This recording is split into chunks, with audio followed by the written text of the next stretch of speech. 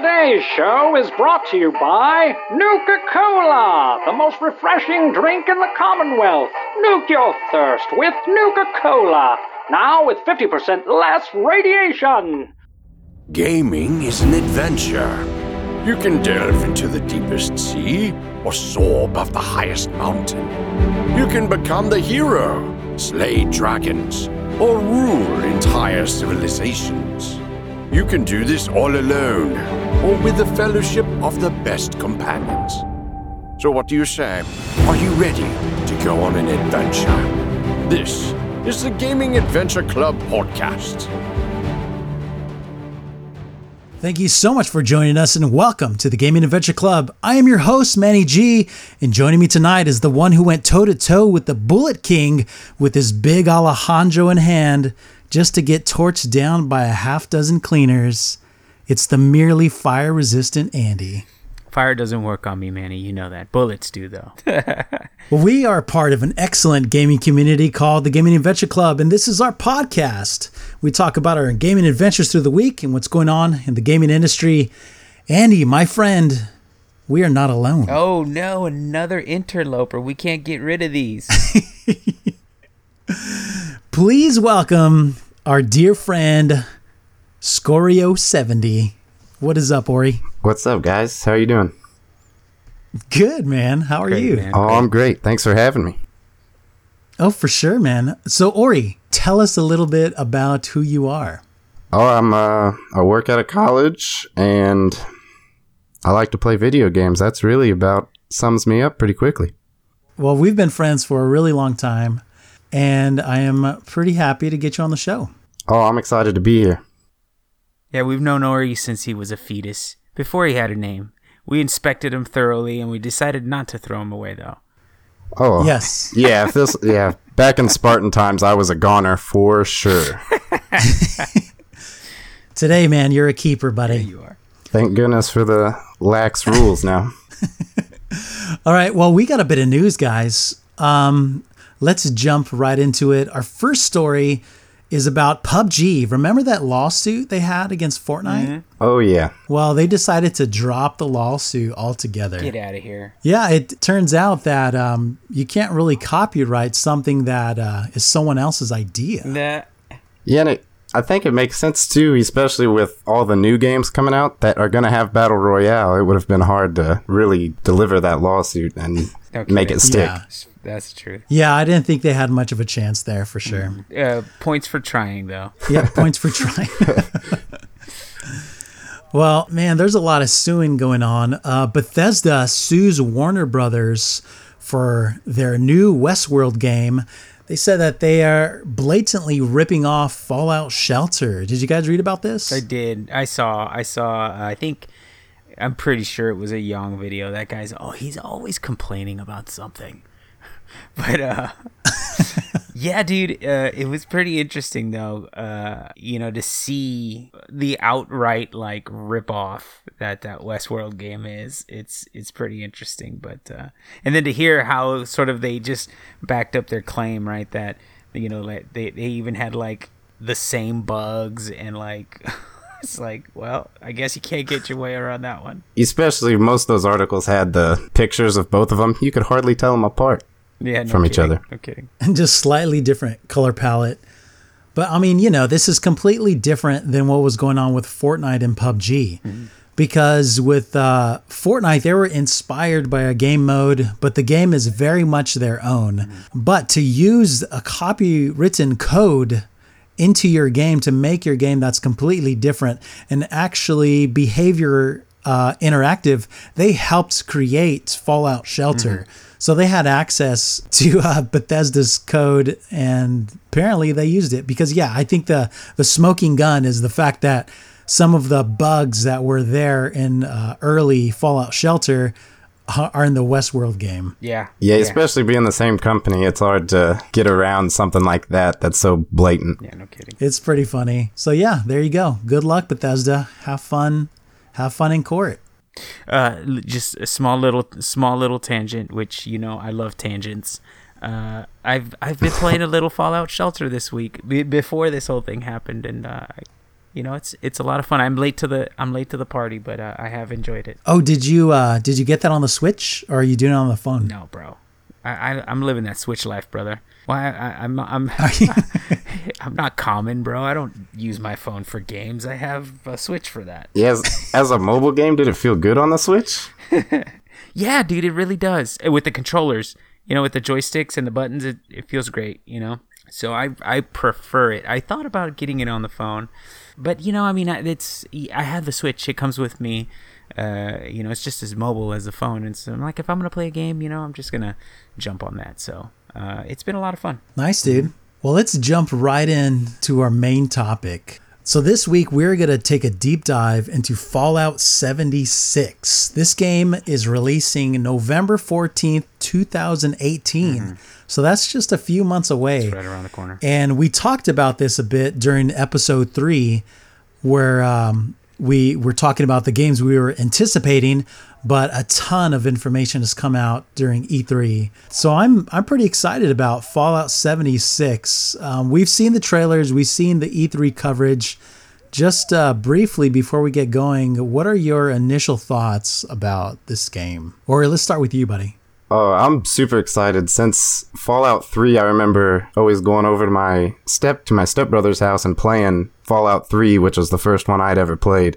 And since then, I've played every Fallout since then, and I love the series. So even though it's going multiplayer, I'm super excited for this game. How about you, Andy? You didn't seem too excited when we were talking about it. Well, look, I wouldn't say that, Manny, because I'm not a party pooper, okay? No.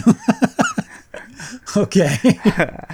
But it's just that the Fallout series has been a difficult one for me to embrace, and I think we talked a little bit about how that it's just a lot of game.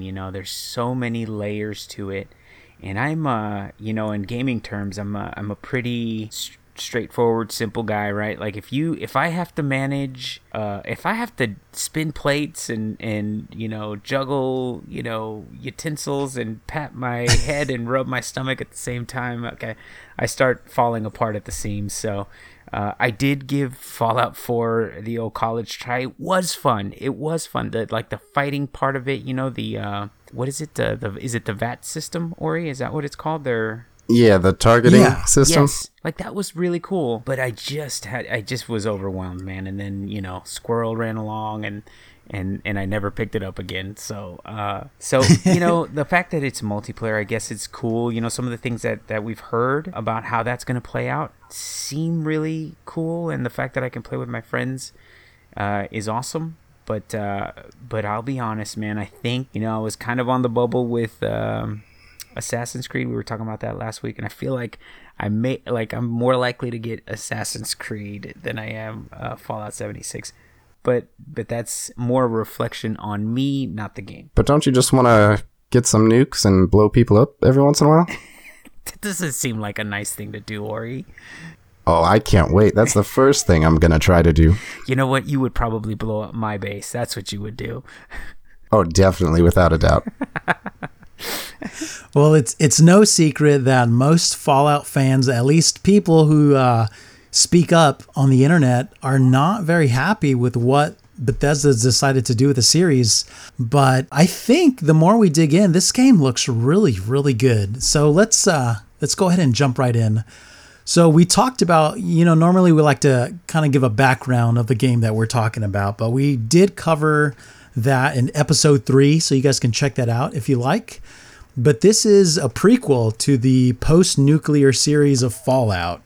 And Fallout, like we said, has always been a single-player RPG. With this particular Fallout, right after the bombs drop, you have taken shelter in what is it called that you're sheltered into? A bunker? Is it a bunker? It's not a bunker, is it? The vault. Oh, that's right. I totally forgot. So this takes place shortly after the bombs dropped, and you're protected in Vault 76, where you've been waiting there for about 25 years until Reclamation Day, the day where you're released to go out into the world and to rebuild society.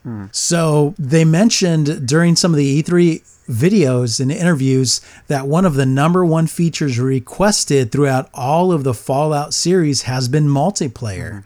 which is funny, right? Yeah, especially with everyone complaining about that now. It's like, that was one of the most requested things, and now that it's there, it seems that's the number one thing that people want to hate on the game for. Yeah, no kidding. Yeah.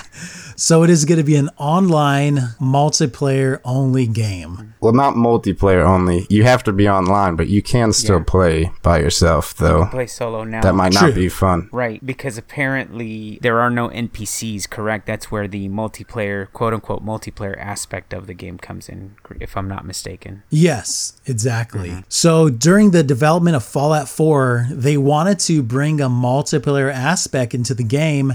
They thought about it, but they just didn't know exactly how to implement it. So they had this vision of having just a large open world with survival elements, and every character in the world, just like you mentioned, is an actual player, as opposed to just NPCs. So this idea was so compelling to Bethesda that they decided they needed to wait and make this its own game. And Fallout 76 is that game. And they're going to implement this and bring this to us in a huge way. So let's go over the setting of Fallout 76. This takes place in the hills of West Virginia. That is what I am most excited for. Because most of these other games, well, all of the other games that I've played have all taken place in urban. You have Las Vegas, Washington, D.C., and I think it was Boston. So now we're getting into the rural, and I know you guys have talked how you're from the city. I'm from the opposite, like raising cattle. That's where it was when I was a kid. So I'm really excited to see their take on the rural area and how they implement it into the game. Well, all the hills of West Virginia in this game are beautiful. There's like separate zones. There's 6 different regions, and they all have their own unique look and feel. And they're full of creatures, and they're full of vegetation as well. So you see like different colors on trees. It's not just everything is a barren wasteland in hills. It's actually beautiful. And I think it's going to be really fun. They're telling us that the map size will be 4 times the size of Fallout 4. That is massive. I don't know if you guys, I know you said you tried playing Fallout 4, but that is a massive game. Fallout 4 is. So 4 times that size, it's going to be incredible to see. Yeah, I'm completely new to the series. I don't know. Well, before Fallout 76, I didn't know anything about the series at all. So it's just a game that never caught my attention, but it's definitely catching it now.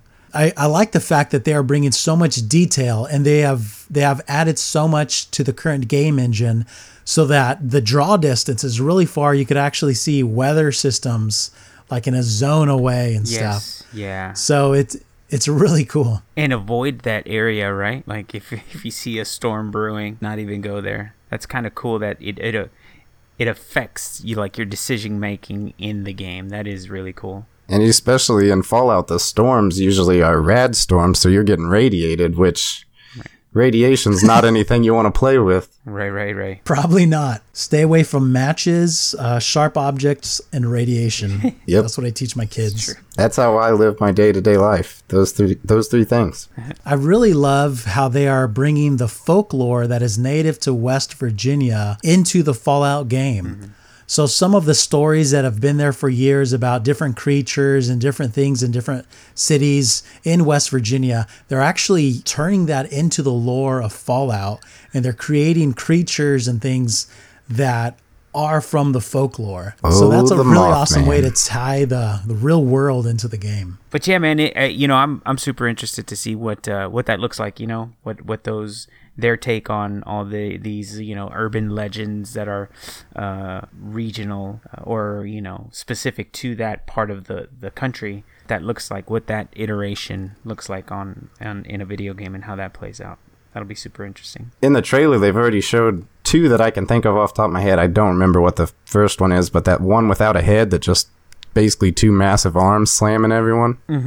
Yeah. And then the Mothman, which I'm excited to see about that because it was in an interview or something. They're saying that this Mothman will just kind of stalk you around the map. So I'm excited to see how that plays out. And I'm probably off by like 10 or something, but I think I remember there was like 63 or 53 different creature types in the game. Oh my gosh. So that's a huge variety. Yeah. So I think there's going to be like a lot of depth as far as the creatures that we're fighting. Right. Yeah, and there's a little variety with those. Cause I don't think that number includes like there's like the legendary creatures, and Yeah, definitely. so I don't even think that number includes those kind of variations on the different enemies. All right, so let's move on to gameplay. Let's talk about PvE, PvP, and co-op.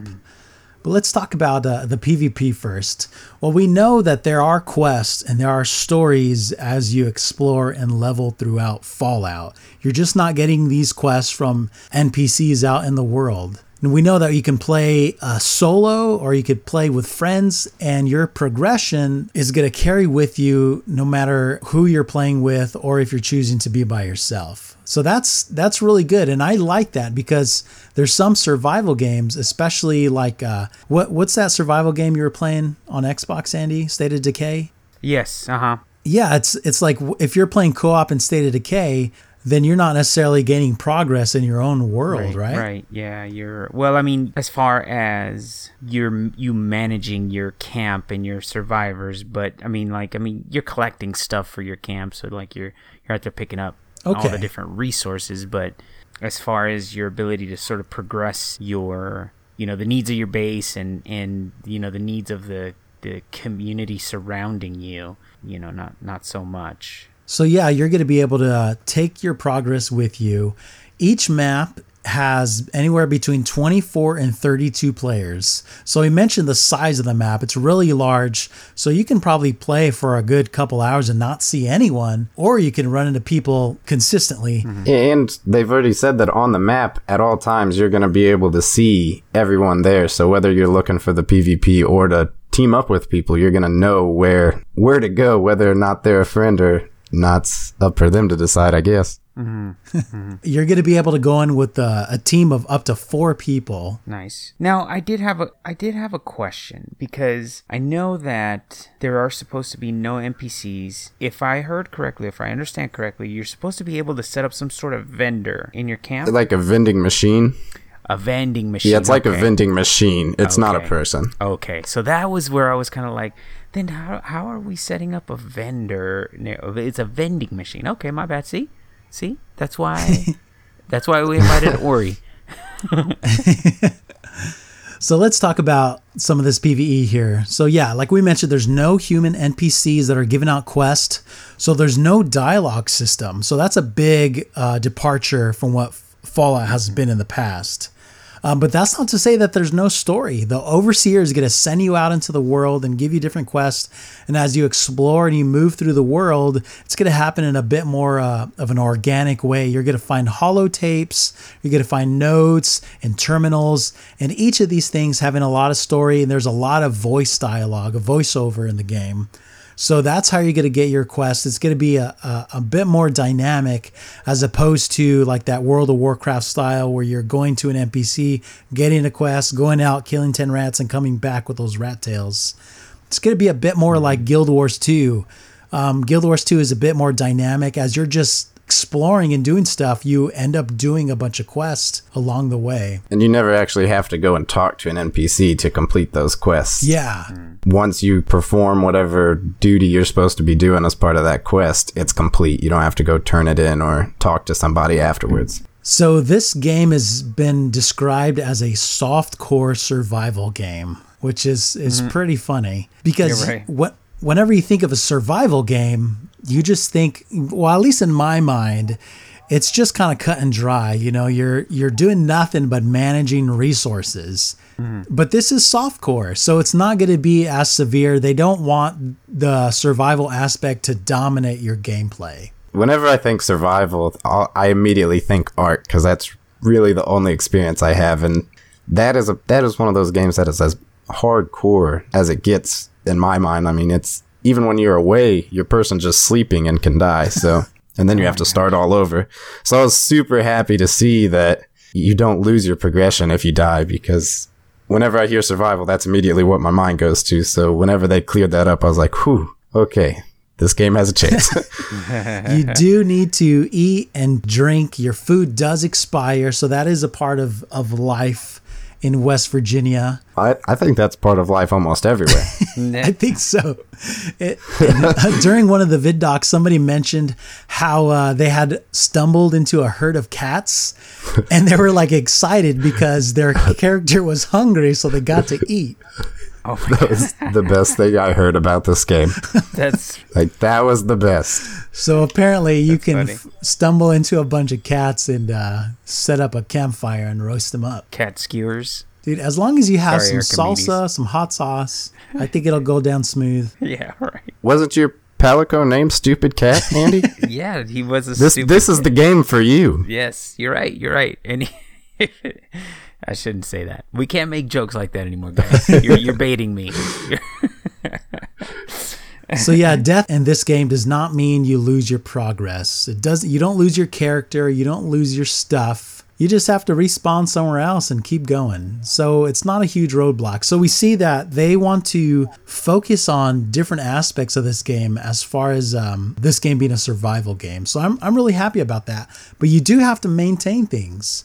You have item durability. So after a certain amount of time or a certain amount of use, you have to repair your items. But I like the fact that this game has this foundation of dynamic local and global events. There's going to be a lot to do all over the place. I'm really hoping they're like diverse and often. Like, I remember Destiny back in the day whenever you're just sitting there waiting for a public event because you need that last one on the moon. I'm going back to Destiny 1, but Yeah.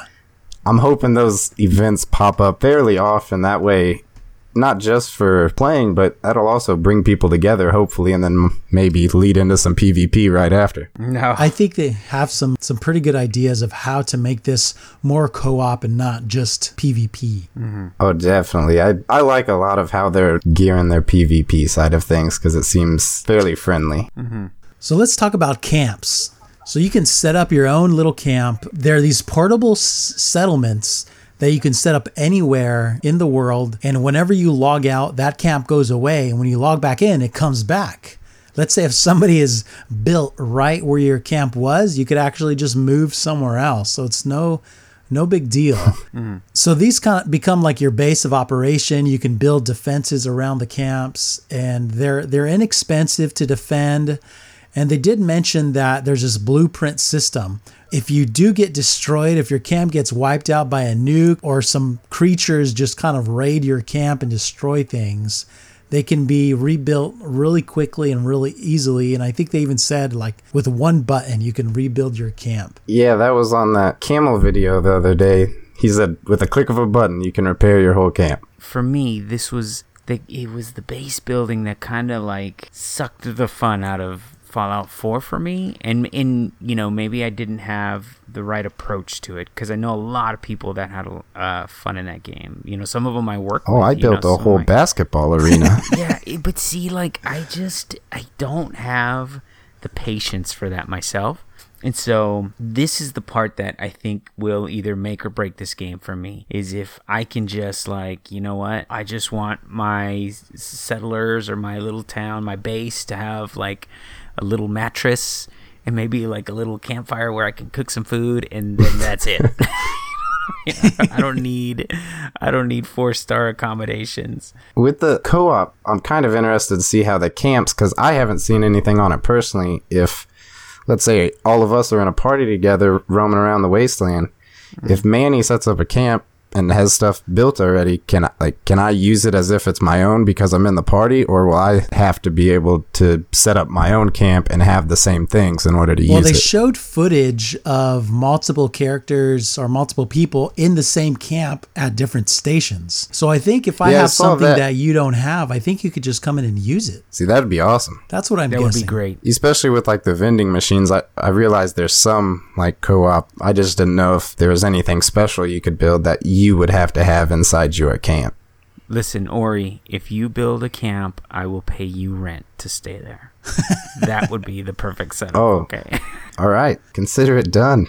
And from what it looks like in just the different commentaries that I've listened to, it seems that the whole base building mechanic has been greatly improved. The menus are more just streamlined and everything just looks and feels better. So I think that's encouraging. Yeah. That sounds good to me because I really didn't have a problem with 4, but I'm easy to please, so I don't know what that means. Well, let's move on to a little bit of PvP. And this quote comes from their presentation. It says, take your friendly old neighbor Johnny. Rather than coming over to borrow a cup of sugar, he may now be coming over for murder. Yeah. I love the little animations too that they put in there, man. They're great. So this is their vision for PvP. They want PvP to bring a bit of drama to the gameplay, but they don't want it to be something that is going to grief you so that you're just like, I'm just not going to play this game. So this is an example that I heard. So think of playing just a normal RPG game, and you go into a high level zone and you find a creature that you've never fought before. So you go ahead and take on the challenge and you fight this creature and it kills you. But you are so close to killing that creature, so you think, you know what? I think I'm a match for this dragon or whatever it is, and you go back and you fight again to see if you could actually kill it. Or take this situation, you go and you get absolutely destroyed, and you just say, you know what? I'm just going to do something else. And that was the example given for PvP combat. So if you find yourself in a PvP situation and you get killed, you have the decision to either go back to try and get some revenge or to just avoid that alteration altogether. And especially being able to see everyone on the map at all times. Whenever you're respawning, I don't know how populated the area is going to be with these respawn points, but you could respawn on the other side of the map. Yeah. Given that you've discovered it, so you could definitely avoid it if you don't want it to a degree. I mean, people may come hunt you down. That kind of gives me the idea that PvP is a consensual activity, but maybe it's only consensual if you have fought already, and whether or not you want to try and fight again to avenge yourself. So we're still unclear how that's going to work. And, you know, they're still balancing and tweaking things, so they might not know how that's going to work. But there is a bounty/revenge system for killing other players. And if you saw one of the videos, they actually demonstrate that, where somebody comes up with a flintlock pistol and shoots somebody in the head, and it actually comes up as some revenge points. Nice. Yeah, so I'm wondering if whenever you die from somebody, do you get like the option revenge and you go straight back to where they are, or is it just revenge is killing somebody who killed you? Yeah, I don't know. You know what I mean? Yeah, but this is really intriguing to me because I love like world PvP. That was one of the things that I love so much about playing on a PvP server when I was playing World of Warcraft. Spontaneously, you'll just find yourself in a PvP battle with somebody and you're either killing them or they're killing you, but it's exciting to me. And it kind of like made me want to continue doing it. It was addicting because, you know, sometimes you would be winning or losing, but there was always a strategy involved and always that bit of risk involved, but it was like exhilarating. So I love that, and I want that feeling again. And I think that's going to be a part of Fallout 76. I do too, and I have a feeling that in 76 there's going to be a lot of backstabbing murders because with the co-op side, you can trade with people and you can offer, like, maybe you're a crafter and they're a chef. Yeah. So maybe you make your trade. Whenever you first see someone, you might just walk up to him to try to get a hand. Yeah. But then after you guys have exchanged goods, what's to stop you from then starting the battle and just taking them out? Oh my gosh. Yeah, I am so excited about this. You know, this reminds me so much of when we first heard of the Dark Zone, you know, and we're thinking like, what's it going to be and blah, blah, blah, this and that. I just really hope that they avoid a lot of the issues that the Dark Zone had where, you know, some people were just really strong or overpowered and just like, I don't know, dude. Just this whole piece of it sounds a nightmare scenario to me, you know, like, especially the way some gamers are, dude. It's just so bad, dude. One of the videos I watched, I think it was that Camel one, they kind of addressed this with talking about the servers, that moving between servers is going to be seamless, whether teaming up with a friend. But it also sounded like if somebody is just griefing a player, like killing them over and over and over again, they'll just be seamlessly moved to another server without you or them knowing about it, is what I took away from it. Oh, okay. I think Bethesda has learned a lot from other games, and I do not think that we're going to have a Dark Zone situation to where you run into a player who is 100% unkillable. I just don't see that happening in this game. I hope. Yeah, I can see it maybe if someone picks up the game later on, and then the people who have been playing, I don't know how they're going to match people in servers, if it's going to be by their level or if it's just random, but I can see it maybe that way, but I still think, there's not going to be an unkillable person. They just might have a lot better gear and make it near impossible at that point for like a beginner, for someone who's been playing for a few months. Yeah, well, we'll see. It's important for us to see that there is co-op planned for this game. So the whole point isn't just to give the opportunity for PvP. It's to be able to find these mutual beneficial alliances between other players so that you could tackle content together or so that you can offer services to each other.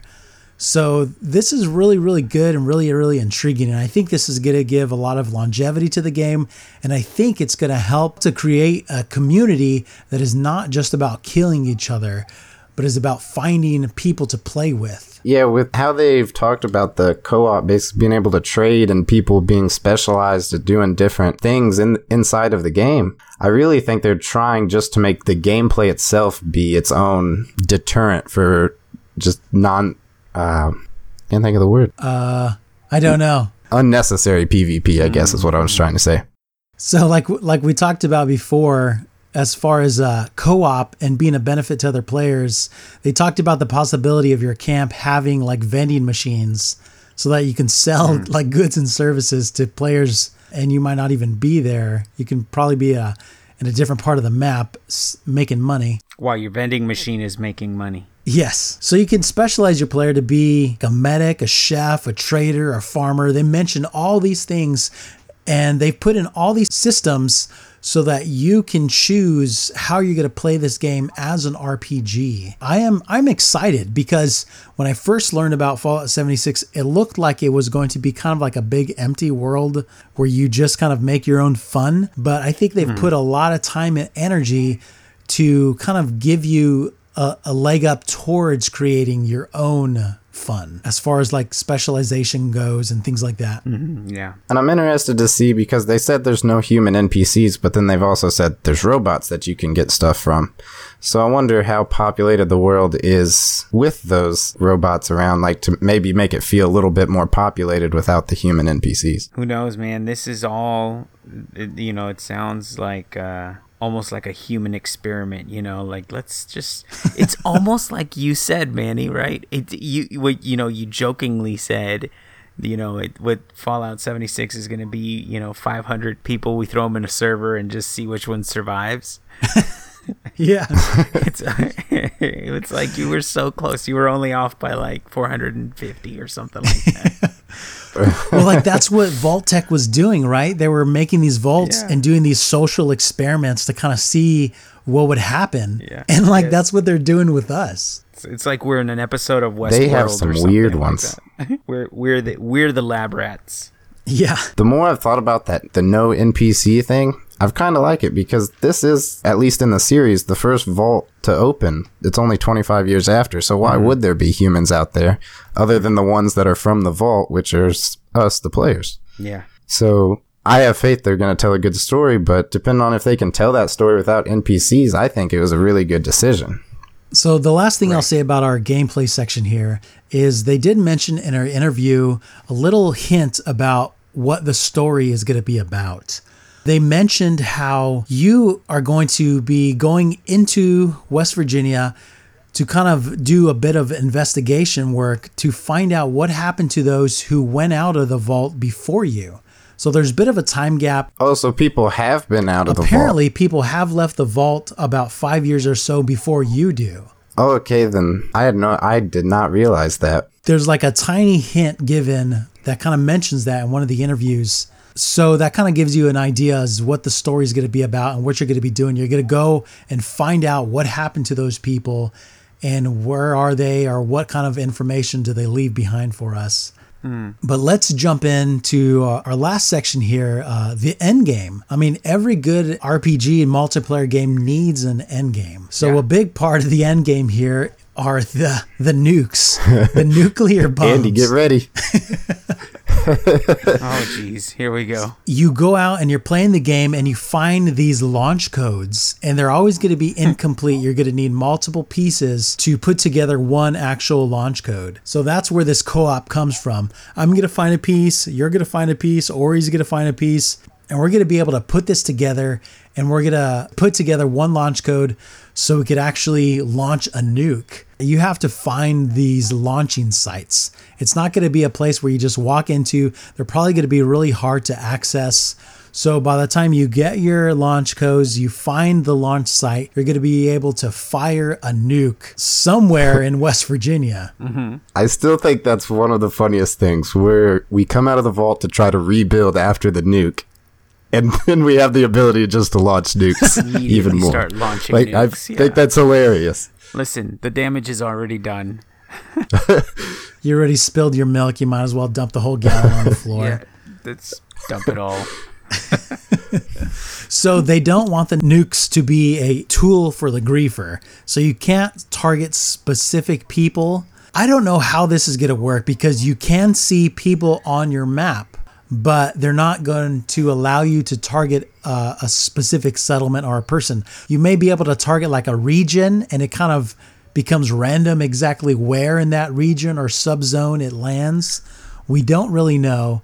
But here's the thing that makes this whole nuke a part of the end game. Whenever it hits land, it destroys everything that's there, but it creates a new high-level zone.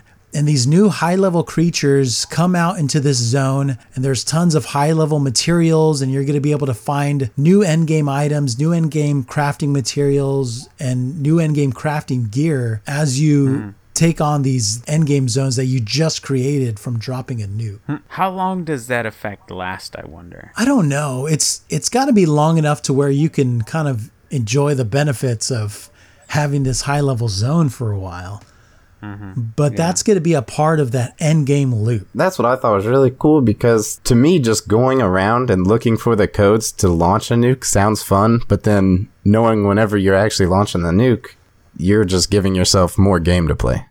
Yeah, man. I mean, like, this is definitely something that sounds like it's right up, like you and Archimedes' alley, dude. That, the guys that like to go out there and explore and find all the little nooks and crannies. I want you to join us in the hills of West Virginia. If nothing else, like I said, to charge you rent and then nuke you.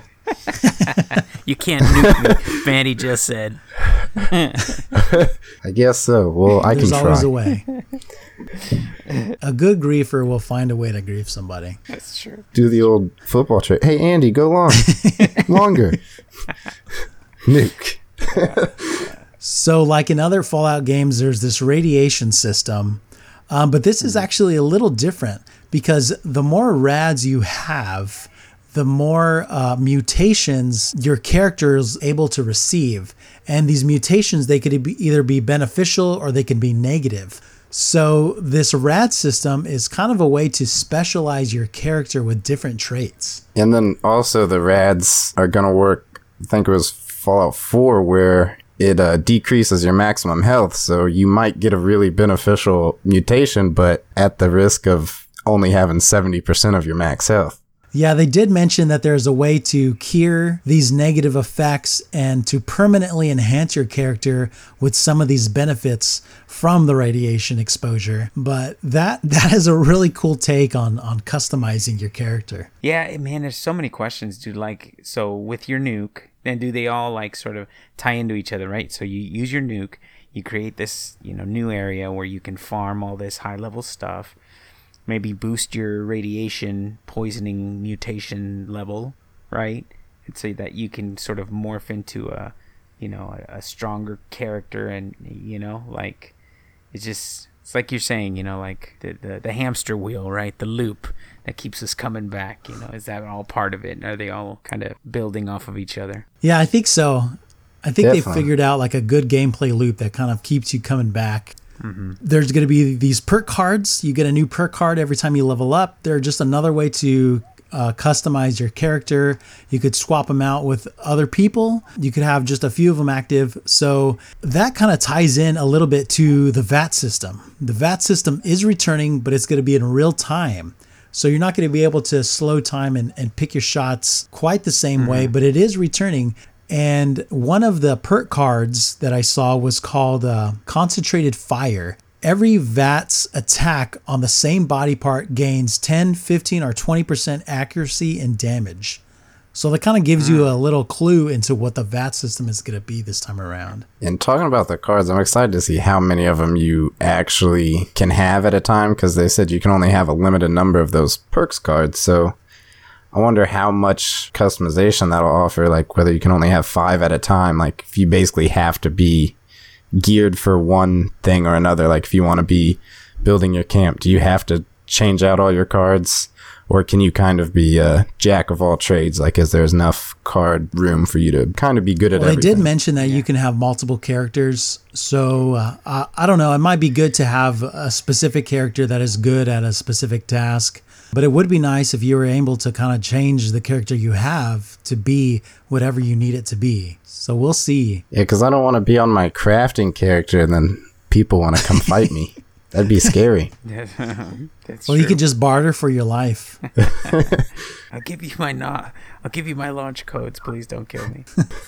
So we do know that mods will be supported, but that's going to come at a later time. And the idea is that you're going to be able to mod your own private world so that you could share it with other people. So that is kind of an interesting tidbit, because the whole premise of this game is to be online, co-op multiplayer with lots of other people, but they did mention private worlds when the mod system comes. So that's interesting, and that's something to look forward to. Definitely. As far as post-launch, post-release support goes, they have a plan in place to support the game for years to come, and every update that they bring to the game is going to be free. Totally free. Nice. So that's huge right now, right? Oh, yeah. Yeah. 3 is the best. Are we talking like quote unquote DLC or is it just updates to the game? So like buffing these weapons or these perks or mods or, you know, whatever perk cards or whatever they call them. I don't think they've said too much on what kind of content, but it does seem like it'll be stuff that is adding to the game, not just cleaning stuff up. Yeah. Right. I mean, you get the impression that it's something you would normally pay for in another game. Well, Yeah, especially with them making the point to call it free. It's like, hey, look, we're going to give you this for free. yeah. Man, you know, the developers are really jumping on that. Well, most developers, not all. Some still want to charge you $10 per update. But, you know, it's nice. It's nice to see that, you know, that there's starting to be a nice middle ground. Now, I don't know. Correct me if I'm wrong, Ori, but yeah, Fallout. I can't even really think of a Bethesda game that has microtransactions. Is there one out there? I'm sure there is. I can't think of one. Fallout Shelter. I don't think so. Maybe they're mobile. Maybe. Does it? Fallout Shelter. Duh. All right. Yeah, I was about to say their mobile games might, but I don't think any of their console games really do. I mean, they've had the like paid DLC, but not microtransactions. Right. Well, I mean, let's hope that that it stays that way. Number one, but that this, you know, this whole free post-release support continues, man. So that incentivizes us to really, you know, feel good about our purchase, right? And there will be microtransactions, but it is going to only be cosmetic items. And this is how they're going to support the game for free. Through these microtransactions, there will be a way to purchase every single cosmetic microtransaction via gameplay. So you will not have like exclusive microtransaction only items or emotes or whatever. That is my favorite part. If you want to spend your money, that's fine, but you can also get them in game, so you don't feel forced to buy something. Yeah, definitely. Yeah, man. Feels like you know, all these companies are having this good press at you know, at Bungie and Activision's expense. You know, like more and more, the more we hear this, the more we just kind of look almost with disdain upon those, you know, like, oh, look at that. Free post-release support. I think Bethesda has been sitting back looking at what's been going on over this last year. And they've been saying, you know what? We're learning some lessons here. They all have. Yeah. Well, this is good for us, man. Good for us. Oh, for sure. And especially making it free, it keeps your player base there. Because if some people don't have the money to buy it, usually those things that you have to pay for, Yeah. you kind of have to do some of the in-game stuff. Yes. Yeah. So keeping it free keeps those players coming back even after you have content drop. Well, look at us, dude. Look at us with the Division. You know, I mean, yeah. I mean, I purchased the whole thing, and that was where we learned our lesson, right? I think most of us, right? We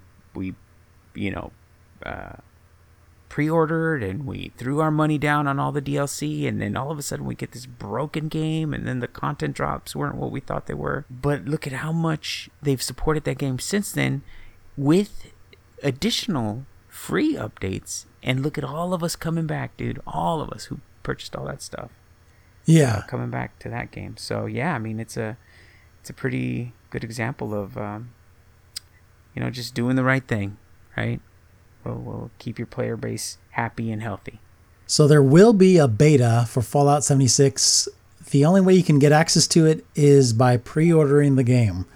So, I mean, there might be another way. They might be giving out codes or something like that, but that is a sure way to get access. So if you are planning on buying it, then get into the beta, see what's up. And especially if you're on the fence, go out, pre-order it. That way you can be in the beta. If it's not your thing, you can always cancel a I think pre-order. it's like, what, $5 at GameStop, and then you can get your $5 back? Yep. Exactly. Yeah.